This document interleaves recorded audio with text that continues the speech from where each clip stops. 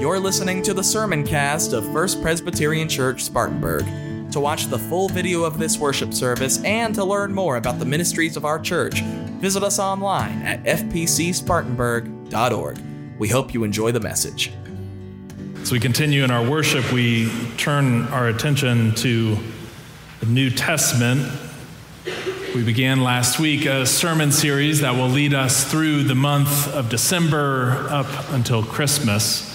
A series that we are calling, Do You Hear What I Hear? Each week we're visiting a different one of the Gospels and taking a look at how each of the Gospels tells the story of the Incarnation a little differently. We began last week with the Gospel of Mark. This week we turn to the Gospel of Matthew. So let us continue listening now for a word from God as we hear these verses from the first chapter of Matthew, beginning with the 18th verse. Matthew writes, Now the birth of Jesus the Messiah took place in this way. When his mother Mary had been engaged to Joseph, but before they lived together, she was found to be with child from the Holy Spirit. Her husband Joseph, being a righteous man and unwilling to expose her to public disgrace, planned to dismiss her quietly. But just when he had resolved to do this, an angel of the Lord appeared to him in a dream and said, Joseph, son of David, do not be afraid to take Mary as your wife, for the child conceived in her is from the Holy Spirit. She will bear a son, and you are to name him Jesus, for he will save his people from their sins. All of this took place to fulfill what had been spoken by the Lord through the prophet who had written, Look, the virgin shall conceive and bear a son, and they shall name him Emmanuel, which means God is with us. When Joseph awoke from his sleep, he did as the angel of the Lord commanded him. He took Mary as his wife, but had no marital relations with her until she had borne a son, and he named him Jesus. Friends, this too is the word of God for the people of God.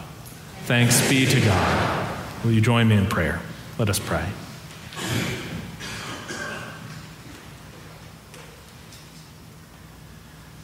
Good and gracious God, send your Spirit to fill this space.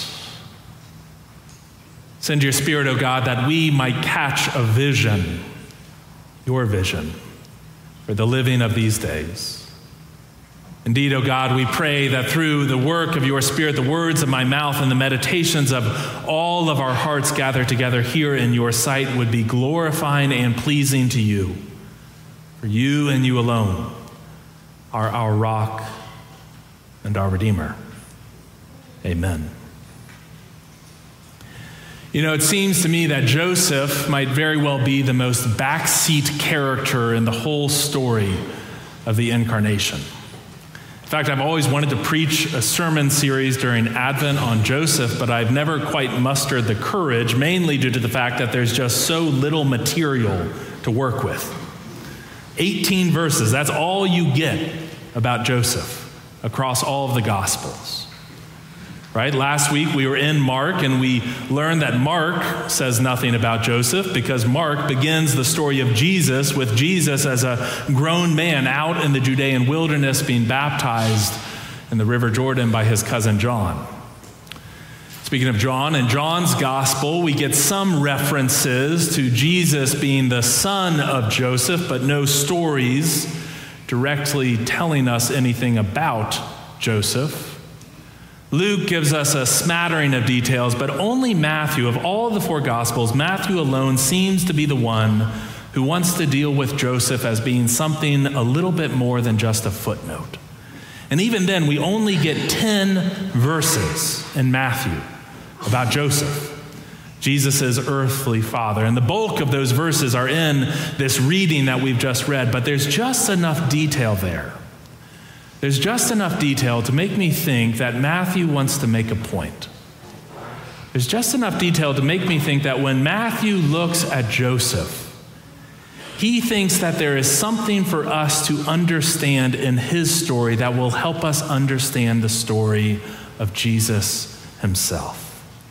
Right? Because both Matthew and Luke, in their telling of the Christmas story, make clear that Jesus came into the world just like all of us, as a baby. And coming into the world in that manner means that just like all of us, Jesus had to grow up. He had to be shaped in the way each of us are shaped by the people and places and experiences, both good and hard, that life brings. He had to be shaped by the environment around him. So I think that Matthew looks at Joseph and he thinks there are glimpses of Jesus in the glimpses of Joseph.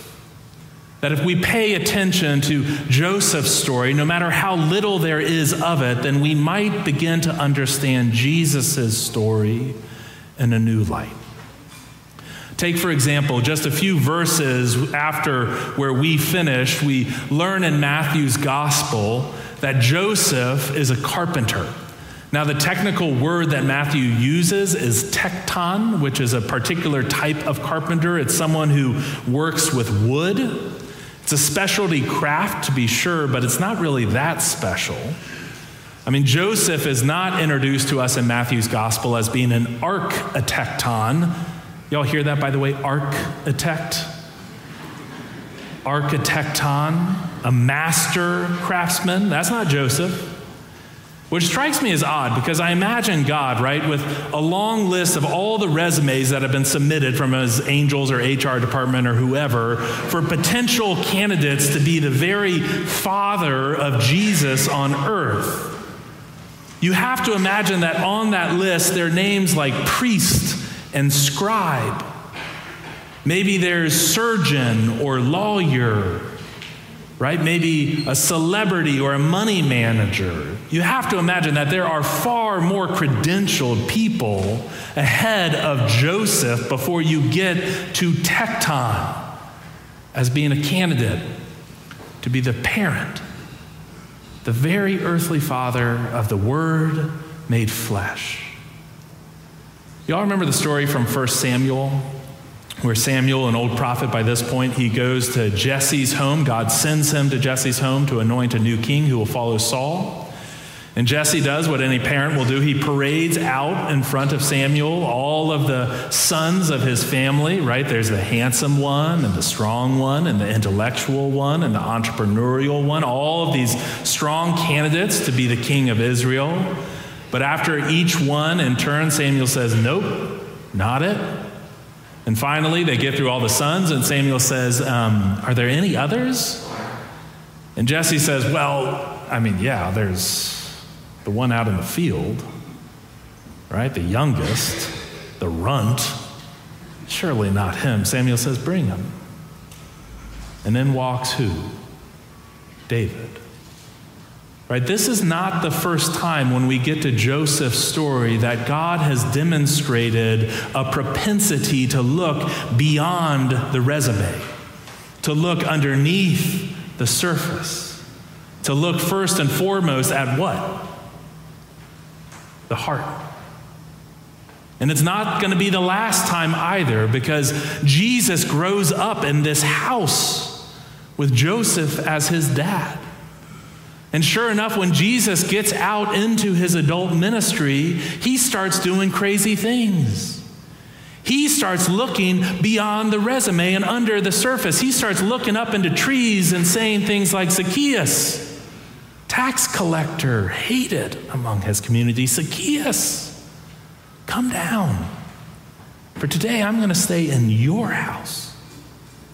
Jesus starts going out into these other wildernesses, and he meets women by the well. One woman in particular, a Samaritan woman, and not just a Samaritan woman, but a woman who has been divorced 5 times. And he offers her living water. I mean, even on a cross, Jesus will look down at a criminal and he'll say to him, truly, truly I tell you, today you, criminal, will be with me in paradise. We get glimpses of Jesus, don't we? And these glimpses of Joseph. I mean, just look at the verses that we've read today. There's that great detail where after Joseph learns that Mary is with child by the Holy Spirit, Joseph decides that he's going to what? He's going to dismiss her quietly. It's an interesting little add-on. He's going to dismiss her, but quietly. I got curious this week, and I went looking for information about marriage laws in the ancient world, particularly ancient Palestine. And I learned something I had already known. Many of us probably have heard something akin to it. It's like the dowry that would come later in medieval times, but there was a transaction and a transactional nature to marriage. Money was usually exchanged, right? So the groom's family would typically pay what was effectively a dowry to the bride's family, and there was a very practical reason for it, because when the bride left her family's home and moved into the groom's family's home, well, that's one less set of hands, one less person in that house to do work, to help survive, right? It wasn't about building up your 401k. I mean, it was survival. To have a person in your house meant that you had extra labor around. So the groom's family would make a payment to the bride's family. But what I learned that I had not known that I thought was really interesting was that it was also traditional for the groom to make a payment directly to the bride. It was almost like a life insurance policy. It was money that was sort of held in trust. And that money was being held in trust in the event that the groom divorced his wife later on, or more likely that the groom died. That there would be money that the bride herself would have to help make sure that she could survive after the groom. Now imagine a scenario like this one painted early on in this passage. We learn that Mary is pregnant, but not with Joseph's child.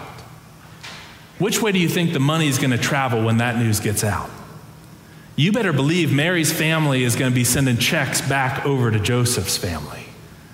But even deeper than that, I mean, Mary is going to carry such disgrace, I think is the word that is in these verses. I mean, she's going to carry the stigma with her. These are small communities. Word don't have to travel far. But we're told that Joseph dismisses her quietly.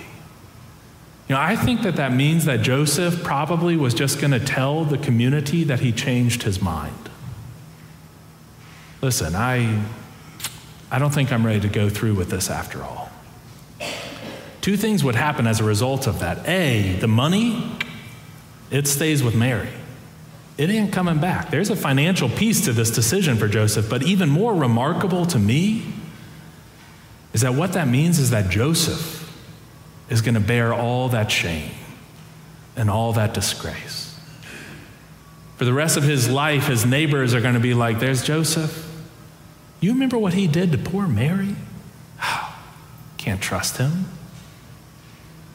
I mean, this is amazing stuff. And then follow the arc of the story through to the end of these verses. Joseph decides to dismiss her quietly at the start, but by the end, he decides to accept God's call to raise this child as his own. I mean, this is amazing stuff because it tells us how much Joseph trusts God. Right? Joseph almost certainly still had some doubts. I heard someone say that Joseph has been called by some to be the patron saint of doubters. Right? Even after God comes to him, listen, Joseph, I know it's not your kid, it's God's kid. Okay. Surely there was still something in the back of his mind like, I don't know. But he trusts God enough to accept God's call to raise this child. And he shows Mary mercy, forgiveness, and then he loves Jesus like he is his own. Listen again to that. Joseph trusts, he forgives, and he loves. Does that remind you all of anyone else?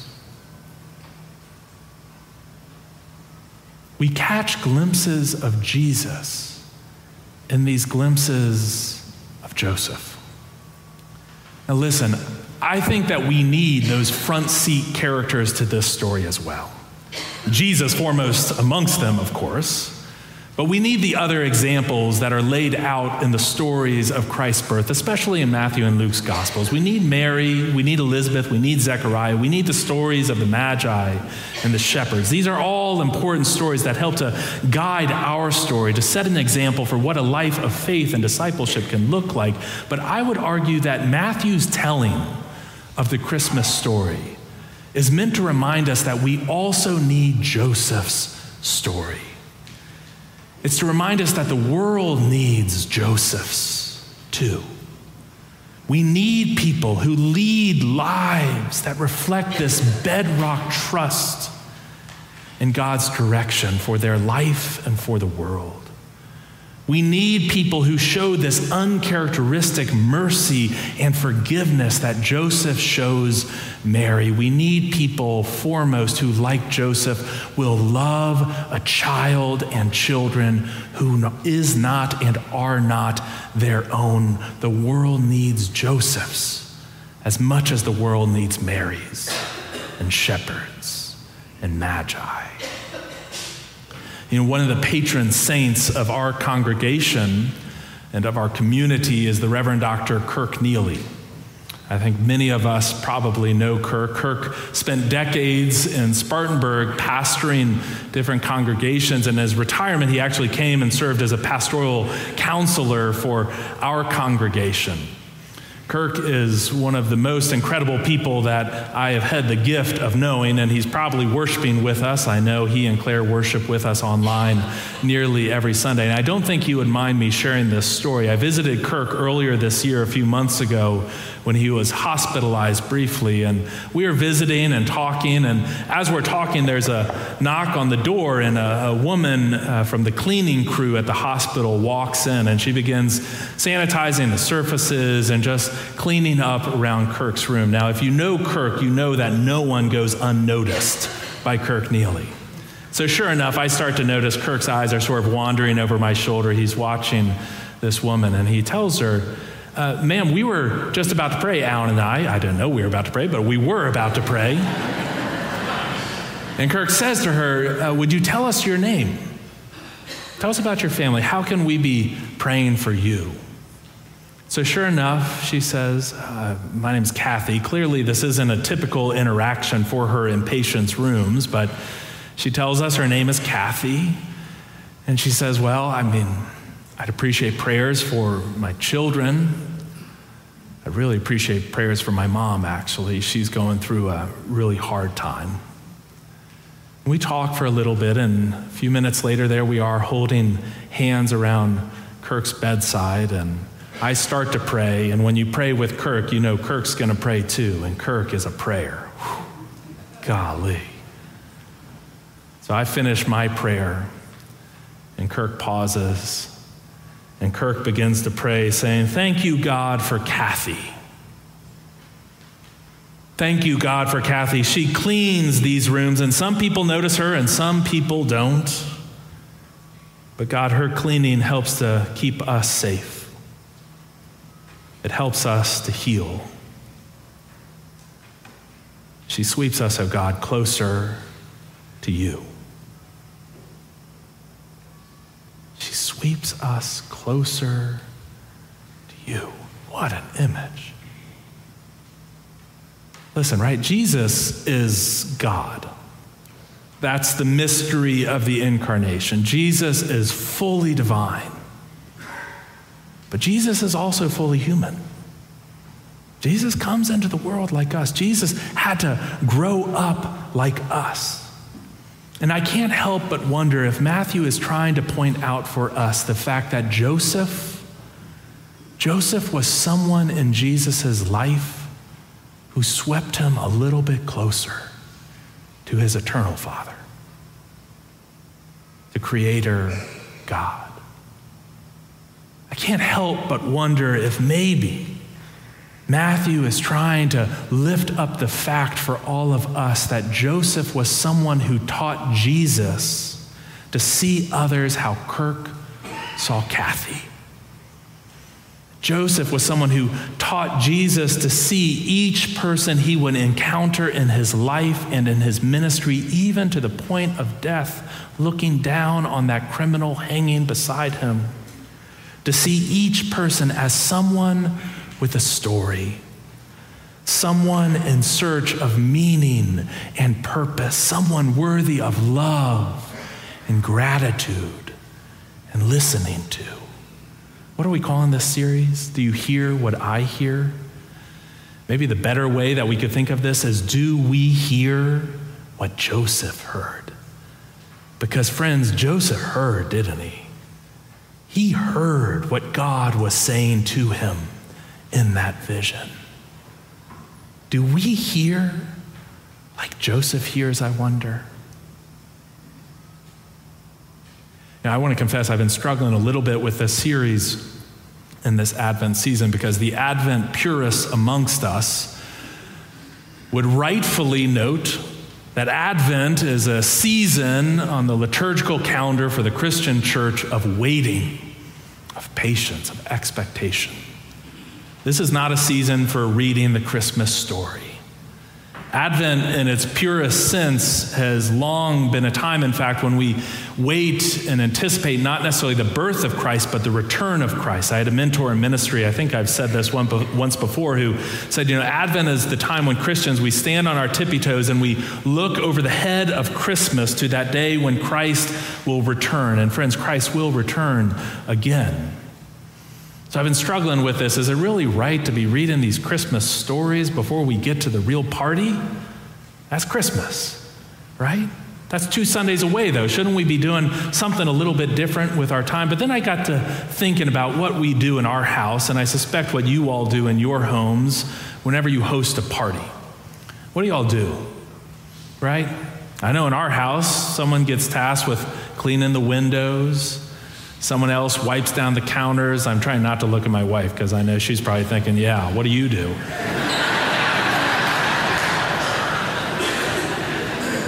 Right? Someone's got to go pick up all that clutter in our basement, all those Legos, and shove them into a closet somewhere where no one will be likely to look.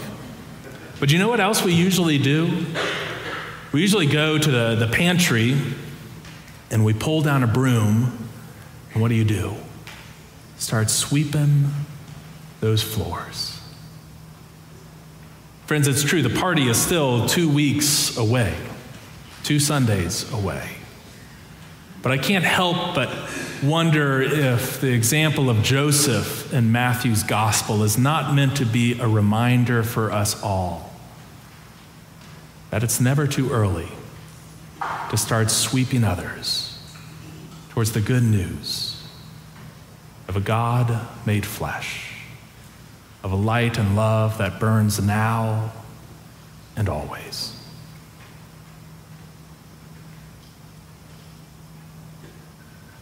In the name of the Father, and of the Son, and of the Holy Spirit, amen.